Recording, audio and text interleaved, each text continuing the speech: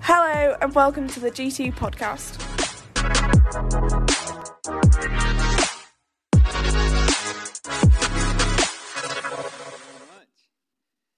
So as some of you might know, I recently-ish graduated from Uni of York studying computer science.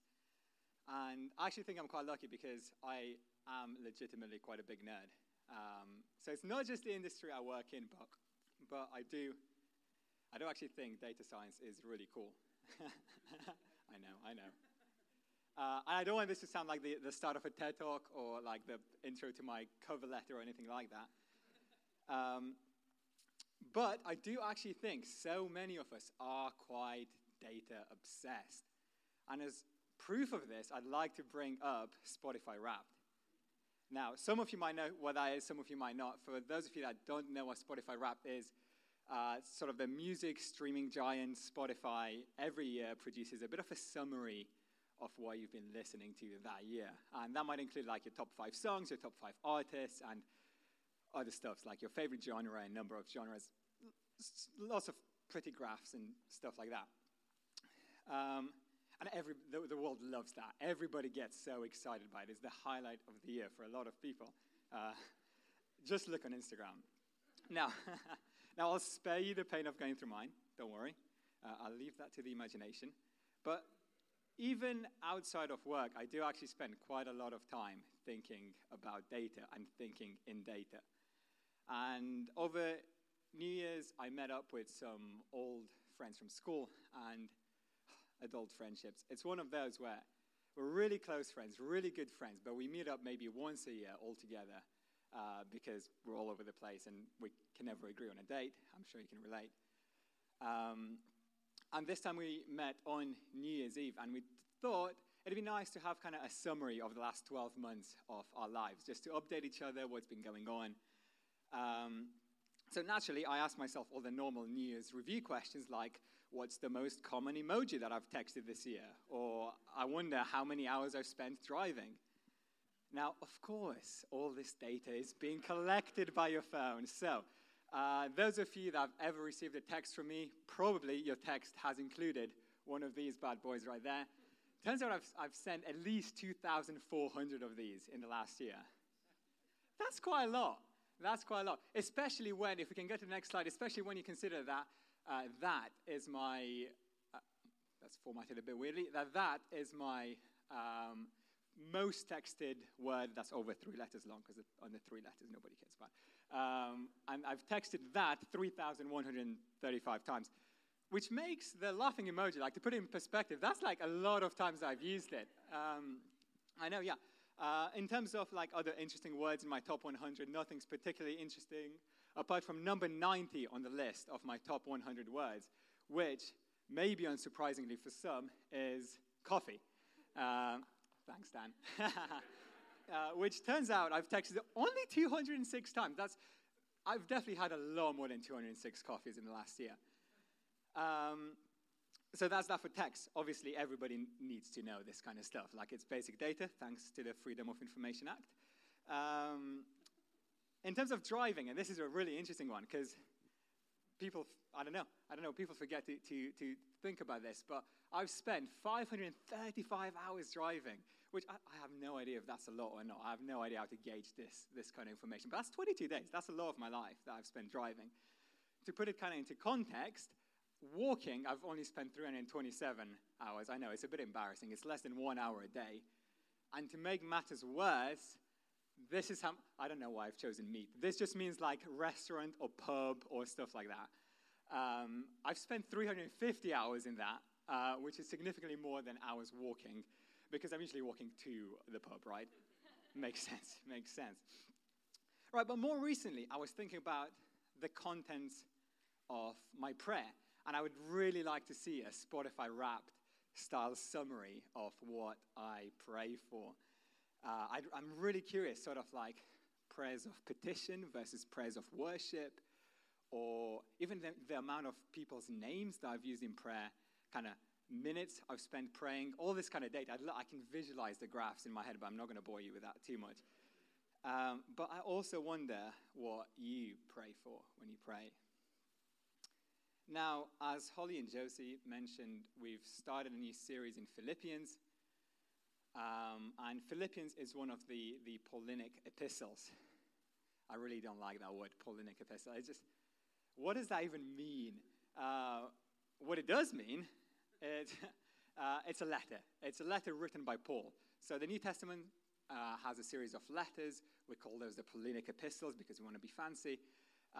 But they are letters written by Paul to different churches, to different groups of people. And we've been going through the letter of Paul to the church in Philippi, which is a city, or was a city in Greece. And broadly speaking, all of Paul's letters have the same sort of shape. They've got the same sort of layout. So they all open with this specific opening that has a greeting and a salutation and then a prayer. So that means that we can actually see the contents of Paul's prayer. It's very nicely laid out for us. And in Philippians 1, verses 9 to 11, we can actually read his prayer. And this is my prayer, that your love may abound more and more in knowledge and depth of insight, so that you might be able to discern what is best and may be pure and blameless for the day of Christ, filled with the fruit of righteousness that comes through Jesus Christ, to the glory and praise of God. Amen. So, abounding love, making us pure for God's glory. That's what's going on here. And now notice that this is not a prayer of material needs or of healing or for a big decision or anything like that. Now, it's obviously not wrong to pray for any of those things, and we even see Paul doing that in other parts of Scripture, but this prayer just isn't that. Not that it's not a bold prayer. In fact, I would argue that this is a priority one prayer. This is a prayer about their Christianity. This is a prayer about their life together with Jesus. It's a gospel-centered prayer for spiritual vitality. Now, Paul is a hugely logical writer, and I really enjoy this. The way he writes everything, there's very deliberate form and structure to everything he writes. Actually, there is a bit of a fan group of people that like to map Paul's speech into kind of formal logic.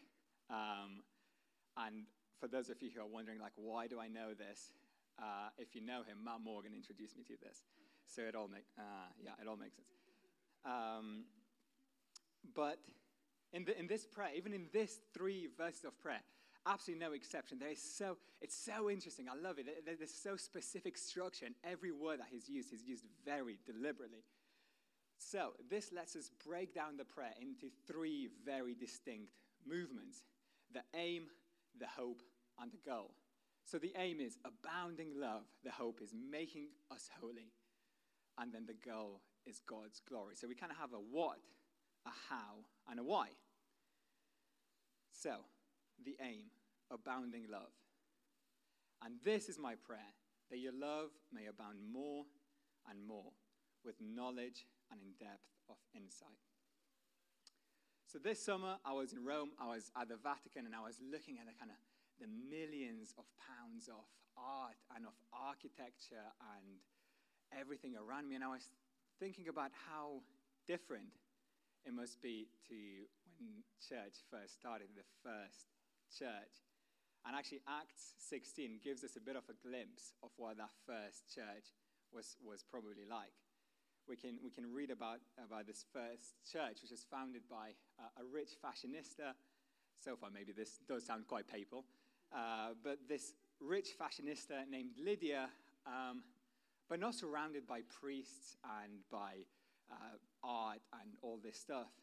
It was Lydia and her family, a formerly demon-possessed girl, a hardened prison guard and his family. And it's not a group of people where we can instantly see why they'd come together, where we can instantly see why they'd want to love each other. Because it's really easy to love people that are the same as us. But that's not exactly what's happening here. It's not exactly a group of people, in perfect union in which love would abound more and more easily. And that's true. They had no magic solution that made loving each other effortless. But what they did have is the gospel. And they let Jesus, through the gospel, transform their hearts. They were very different people, but their church was a gospel culture. Now, a gospel culture, when I say gospel culture, what I mean is this kind of culture of deeply shared love, created by and centered on Jesus. And in fact, what did he say? In John 13:35, it says, "By this all people will know that you are my disciples if," does anybody know? Yes, absolutely. If you have love for one another. If you have love for one another. Now, unfortunately, we hear it in many stories, often even within churches, when this isn't the case. When church isn't a place of love, but a place of politics or a place of shame or unforgiveness. But imagine the opposite. Imagine a church that continuously and constantly abounds in love more and more and more. Imagine G2 if we became a church that doesn't just love, that is known for ridiculous, outrageous love. Now, how do we get to this place of love and unity? The answer, again, is in the Bible, it's in the gospel. John 3:27 says, "A man can receive nothing except it be given him from heaven." So we must pray it into existence.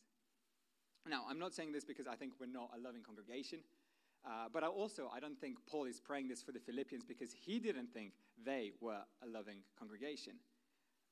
So why is he praying this? Because there is no end to growth of love.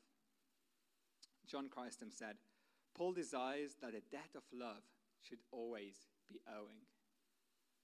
Romans 13:8, again, Paul writing this, echoes it and says, "Owe no one anything except to love each other." Love is a debt we'll always owe, and the one cost we will never regret paying.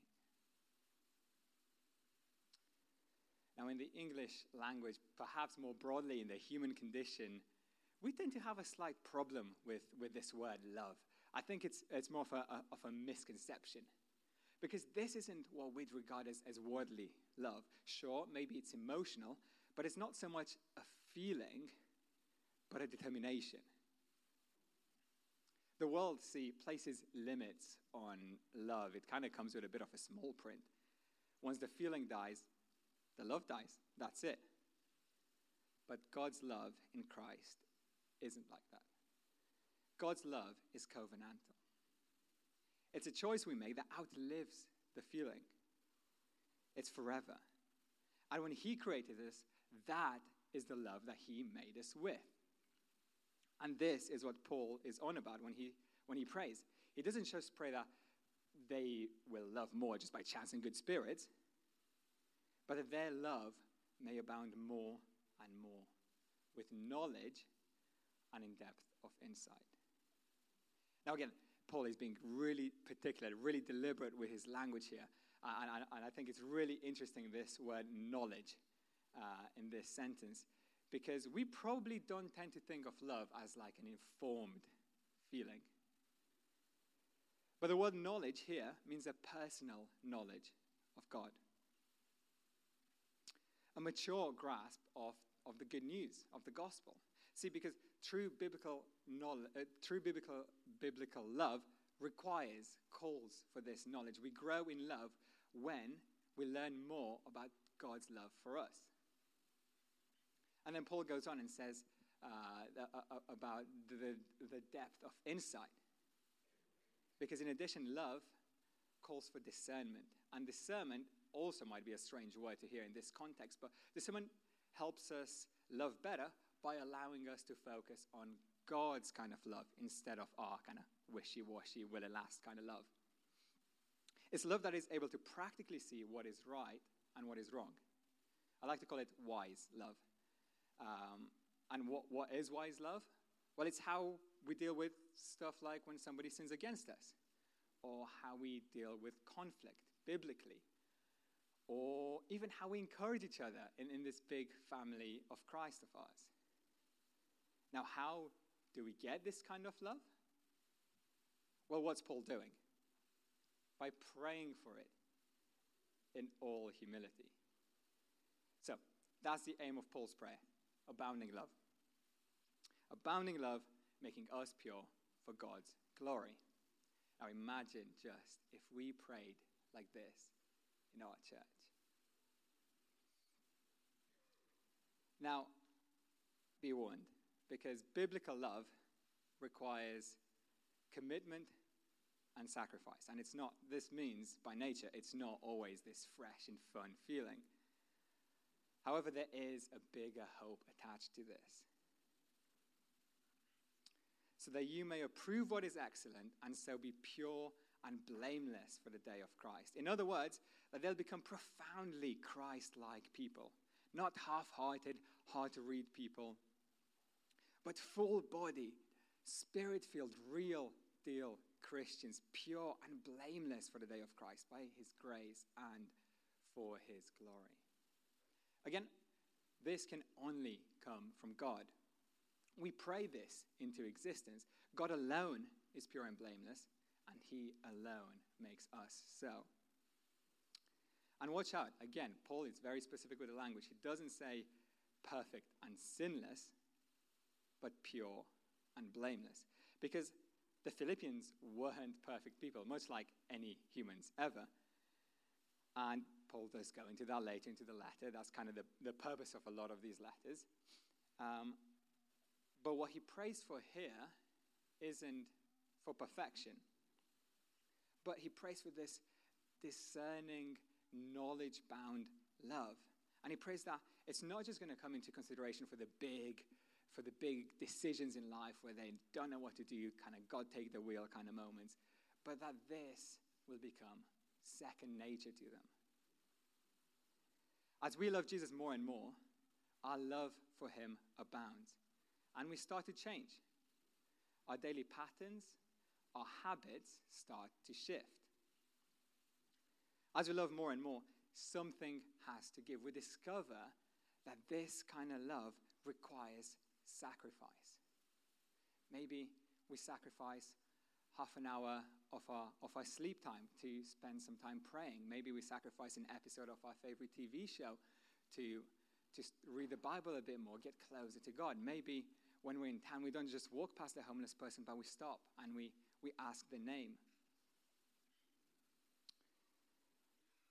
Love like this actually has little to do with feeling and everything to do with sacrifice. It's not about us, it's entirely about other people. Now the thing is that this is exactly the love that we're called to give. This is the same love that pinned Jesus to the cross. And that's the thing about this kind of love. Sacrificial love makes us purer. Sacrifice leads to sanctification. On the cross, Jesus sacrificed himself so that we could be a people pure and blameless before God. And actually this works for the way we love to amongst our friends, in our churches, in our workplaces, and in our relationships. When we love sacrificially, we are partnering with Jesus to make ourselves pure and holy. I recently heard a story from a church that was expanding really rapidly. And in their parish, a new estate, a new development had been built. And the guy talking to us was the guy who was in charge of kind of the outreach project for that area. And they had seen massive increase of people. So we were asking, like, what's the secret? What did you do? And he was telling us he had this ambitious idea to deliver a cake for every house in the new estate. And maybe it doesn't sound super ambitious, it's just a cake. But each of the cakes had a secret ingredient. Any guesses what a secret ingredient was? Yes, what kind of love? Sacrificial love. There we go.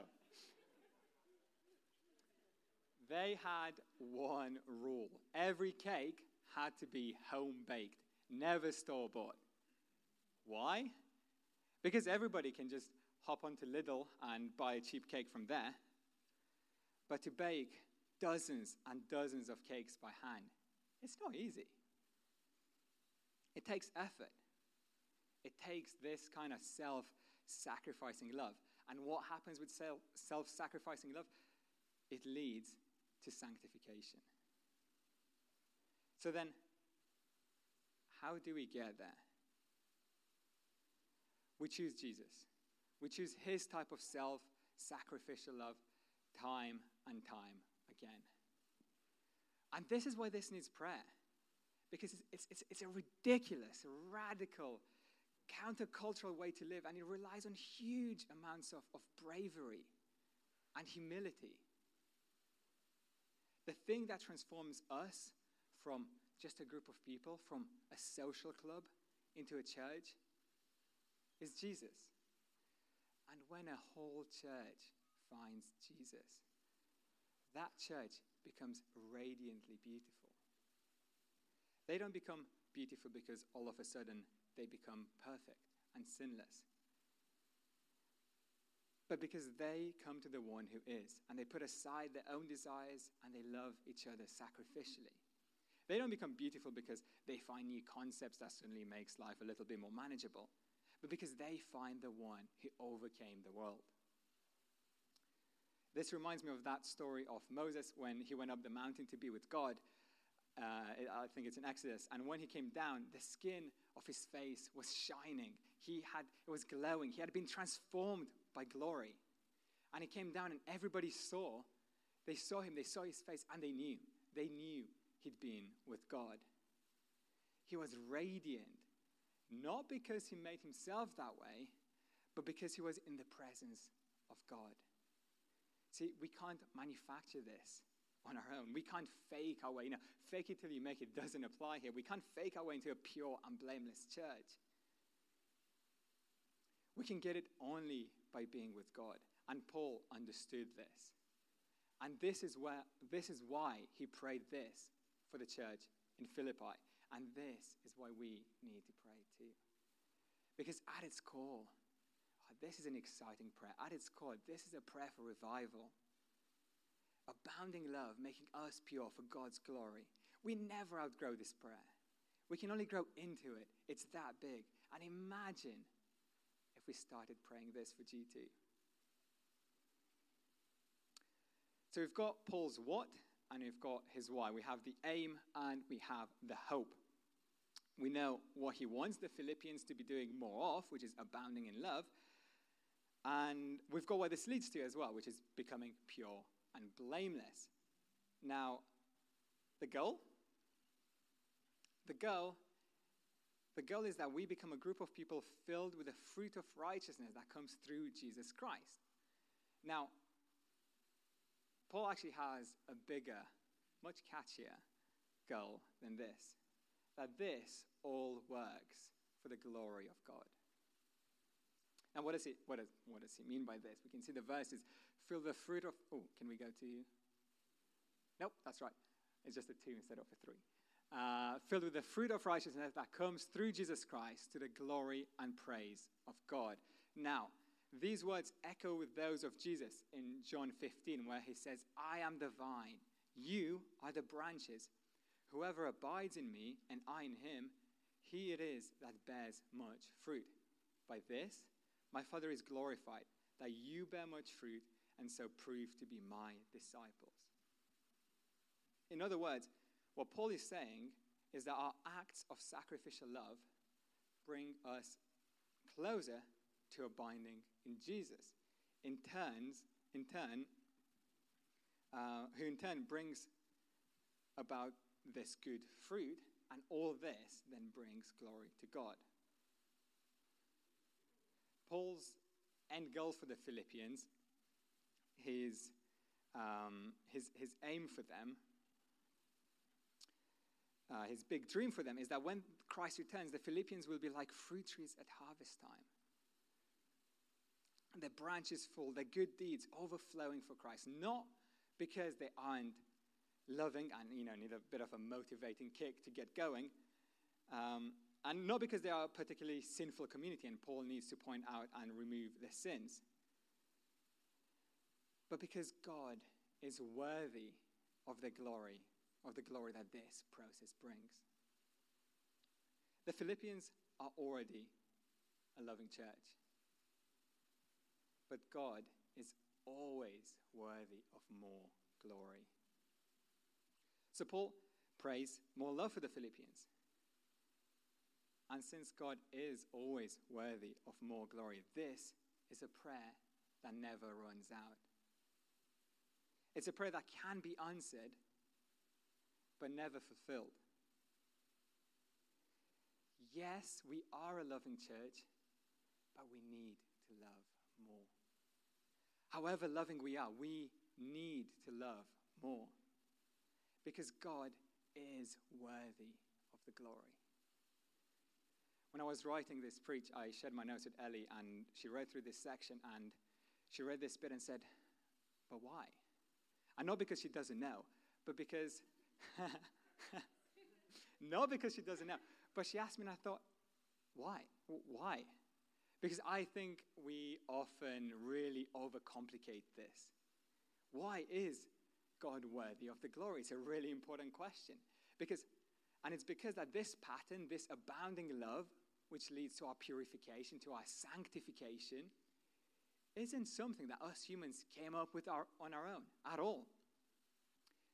Actually, one of the most famous Bible verses out there, I think I read a statistic that it's the most memorized Bible verse in the Bible. Don't know how they could possibly record this data. Anyway, it's John 3:16, and it gives the message simply and flawlessly. And it says, "For God so loved the world that he gave his one and only Son, that whoever believes in him shall not perish, but have eternal life." God's love for us abounds so much that he made the ultimate sacrifice. He sacrificed his Son to make us a pure and holy people, bringing us into eternal life in his glory. This prayer of Paul really is a tried and tested formula. And you know what? We have thousands of years of data to back this. From Paul's prayer to the fellowship of the church I talked about, baking cakes, we can see through love, the gospel changes lives, and God is glorified. Abounding love, making us pure for God's glory. And this can start right now if we put the priorities of the gospel at the center of our prayer life. And I'd like us to start right now. See, this letter is a result of a friendship between Paul and the church in Philippi. Pastor Matt Chandler said he considers that the Philippians were not just sheep in his care, but friends in his heart. Paul prays this prayer sacrificially. He prays it out of love, out of fellowship. This is that koinonia that Jamie was talking to us about last week. And it'd be great if we could do this for our friends as well. So what if we all prayed like this in GT? What if we all prayed Paul's prayers? It's a simple but bold prayer that our love would abound more and more, making us pure and bringing glory to God. And what if God saw fit to answer this prayer, as he very often does? Imagine what that would look like. If we really long for this kind of ever-increasing, ever-maturing, ever-abounding gospel culture, if we really do, then let's pray for it. Not just for ourselves, but for our friends and family and for our church. So I think it'd be great if we could actually put this into practice. So we'll have a little bit of time now to pray. And to begin with, I'd just like you to pray that God will open the eyes of your heart to see the people that he wants you to pray this prayer of Paul for. And we'll put the prayer on the screen. But for now, I don't want you to pray for the people. I just want you will all have some post-it notes on your chairs, and there are pens as well on and around your chairs. Share if you need to. But I want you all to take a minute to pray for God to reveal the people he wants you to pray for. So we'll do that now.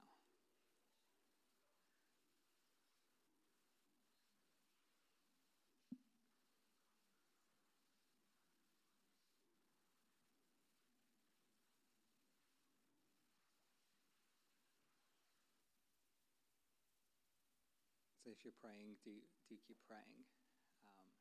If you have written down some names, that's great. If you're still praying, do write down some names. Maybe aim for 5. I won't be checking, but in the region of 5. And like Paul prayed for his friends, the Philippians, sacrificially and out of love. My challenge is that to commit sacrificially to pray for these 5 or however many people you've written down, and to pray this with real hope and with expectation. That's how we're called to pray. Pray this big, bold prayer with expectation. And let's just see what God does with this. And my challenge is to pray this. If you'd like to take this challenge, it is to pray this every day. The same people in your post-it notes. Maybe after you finish praying for them now, take a picture of your post-it note or make a reminder or write them down on your phone or something like that. But my challenge is to pray for these 5 people now. And if you're up for the challenge, to commit sacrificially to pray for these for until God does something. And this doesn't have to be, they don't have to all be Christian people. They don't all have to be non-Christian people, because that's the beauty of the gospel. It can work in an evangelistic way for non-Christians. It can work with somebody that's struggling in their faith. And as we've discussed, this love, we can never have enough of it. So we can work with somebody that's also doing fantastic. So select your people, and that's my challenge for you, to commit to pray for them. And why don't we start right now? Paul's prayer is on the screen. So why don't we start by each praying by name for each of the friends we've written down this prayer.